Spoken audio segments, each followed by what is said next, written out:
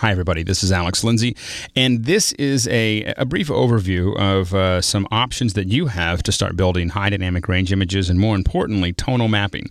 Now, HDRs are a little bit esoteric, and a lot of us in the effects industry like them, but I don't know how many photographers are that interested in that right now. I do think it's growing, but I think that it's not necessarily the center of your interest. However, I think that you may find that tonal mapping, which is taking that HDR, reducing the contrast between the brightest brights and the darkest darks, could be very compelling for the kind of work that you do. Let's take a look at this image. This is in Adobe Photoshop. This is in CS3, and this is actually a photo that came with CS3. So I'm actually using their own photo in their own program. So here's what you have is a fairly well exposed image. This is what we would expect, and this reaction back here is exactly what we would expect, which is everything's blown out. If we want this properly exposed, that's the price that we pay. Now, if we go to if we look at another exposure, we can see this here.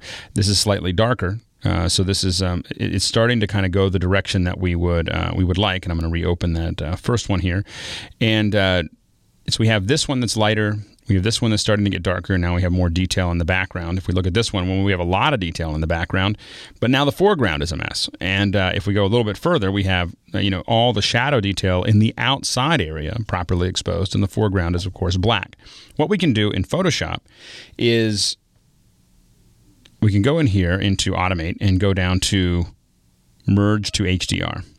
And what we can do here is just simply say, I want to open all the files. No, one's already done, so we're not going to do that. We line up all of these. Now, if we know that you're on a tripod, just turn this off. Attempt to automatically align source images. If you were on a tripod and nothing's moving pixel for pixel, turn that off because it'll save you a lot of time. If you aren't sure if it was a handheld or you're not sure if everything was really on top of each other, then you can turn that back on and let it do it. But sometimes it can break as well as take a lot more time to make the calculation. So I'm not going to go through this calculation. You hit OK, and what you end up getting is this. So what we have here is an image that looks pretty much like what we had before. The only difference is that this is a compilation of all of the images. If we actually go into our adjustments, now one of the things you're going to notice is that a lot of the stuff here is grayed out. The reason that this is grayed out is because this is in 32-bit. So if we look at the mode here, we're in 32 bits per channel. This is a lot of data. If we go into the exposure, we can see how much data we actually have. If we increase the exposure, we can see that we have a lot of information even in the shadows. If we decrease it, we have a lot of information even in the background here in these windows here. So there's just a ton of visual information. Don't try this with your own image without HDR because you just don't have the range. Now the problem is how do we get all of this in one place? That's where tonal mapping comes in. Now Photoshop right now doesn't have a tonal mapping adjustment here, and there's a lot of things you could play with to try to get there. But one of the easiest ways to do this is to use the Photomatix plugin that's called tone mapping. This is like $69 Mac or PC, and it's and you can open up the Photomatix, and here we go. Now this is a compilation of all of those images. Now we're going to, there's a lot of different things that we can kind of play with here. We can lower the luminosity, we can increase it a little bit, we can, to make it a little bit brighter. And what we're able to do here is start to really play with where all these settings are going. We have gamma here, we have black points. So these are making adjustments, but what they really are doing, more importantly, is combining all of those images and then squeezing a lot of the different areas together. Now, one thing that you're going to notice is that there are things that look a little bit like sharpening, so you have to kind of keep your eye on it. Little halos that appear. If I turn this smoothing down, I think you'll probably see some of them. You can see this looks like an over-sharpened image with a very large radius. If we go back to smoothing it, we see a lot less of that, and what we end up with is an image that looks, if we zoom this up a little bit, that's pretty interesting. It's a mixture of all of those pieces, and we can play with exactly where all these go. We may decide that it's better to have this, for instance, we'll drop the luminosity, and we'll get something that looks a little darker, a little lighter, but all of these have way more information, both from the outside and the inside, than we would see normally in a standard image that we would get from even a raw photo.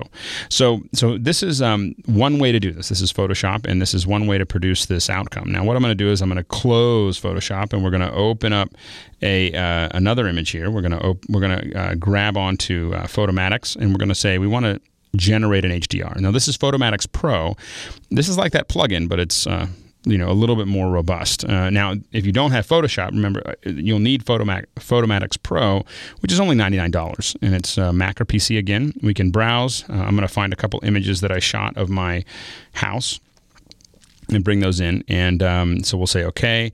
And now we're going to tell it not to align the source images because I already know that they're in the right place. And so what it's doing now is it's going to convert all of these and build a high dynamic range image from the 3 images that I gave it. Now, what I did is I shot it a little overexposed again. I shot it a little underexposed, and then I shot it in kind of that average exposure that's kind of halfway in between from my roof of a sunrise. None of these pieces would all fit together, so it was something that I really had to use something like an HDR to really gather the light that was available in the scene. The contrast, especially when you're outside, whether it's a sunrise or a sunset, these are all things that it's just too much information. And so here's the HDR here. And so here you can see that we have this is still the full range of the HDR that we have here. And so there are some tools here that we can go through and look at a variety of the different options that we have here. We can have exposure up. You can see here we can kind of make the exposure up by opening it up and closing it down, so we can see that we have all that information. Look at that. So we have information of the sunrise, which I like so much, as well as we have all this information of the actual the city. Now, if we want to, though, we can compile all of this, so we can get this into once again using a tonal mapping. So we'll use tonal mapping here. And here's what you see is, once again, we've taken that contrast and we've squeezed it all together so that we can actually get both of these in the same place. Now, I may want to drop the luminosity down a little bit, for instance. I may want to play with where the gamma is to still retain some of this, but also keep some of the sunset in the background. So these are all things that we can kind of play with to decide how much information we want to use. But still, when you look at where we're at here, it would be very difficult to think that we were going to be able to do this necessarily without tonal mapping. You can't get this sunrise in the same place as this foreground without a little help.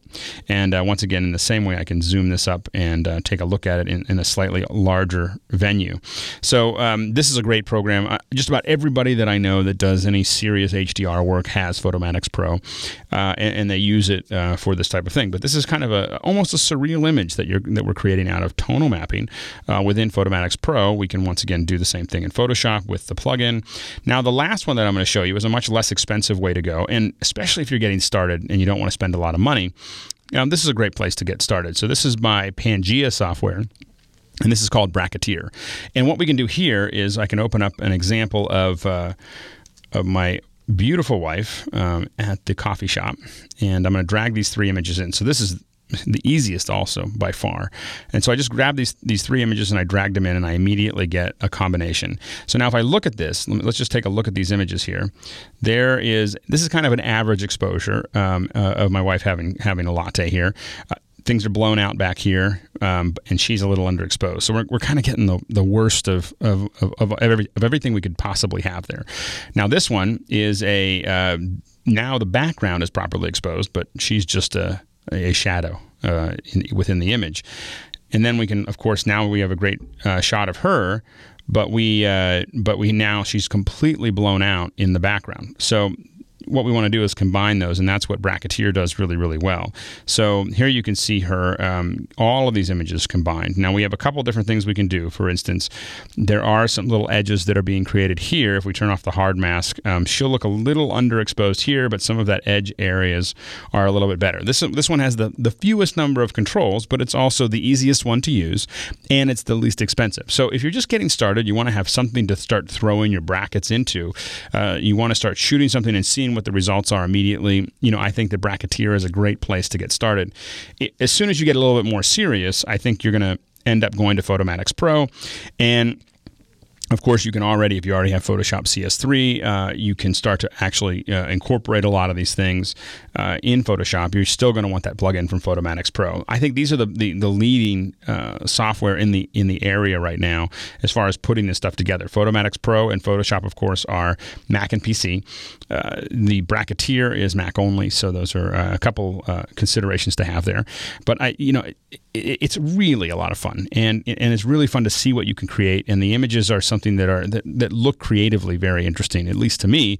Hopefully, you'll take some of this. You'll download some demos of these, which they have free demos for all of these, and you'll play with it a little bit yourself, and hopefully post some images to the Flickr group. Once again, that's Twip Photo. So that's it. Go out, shoot, post. Thanks. Bye.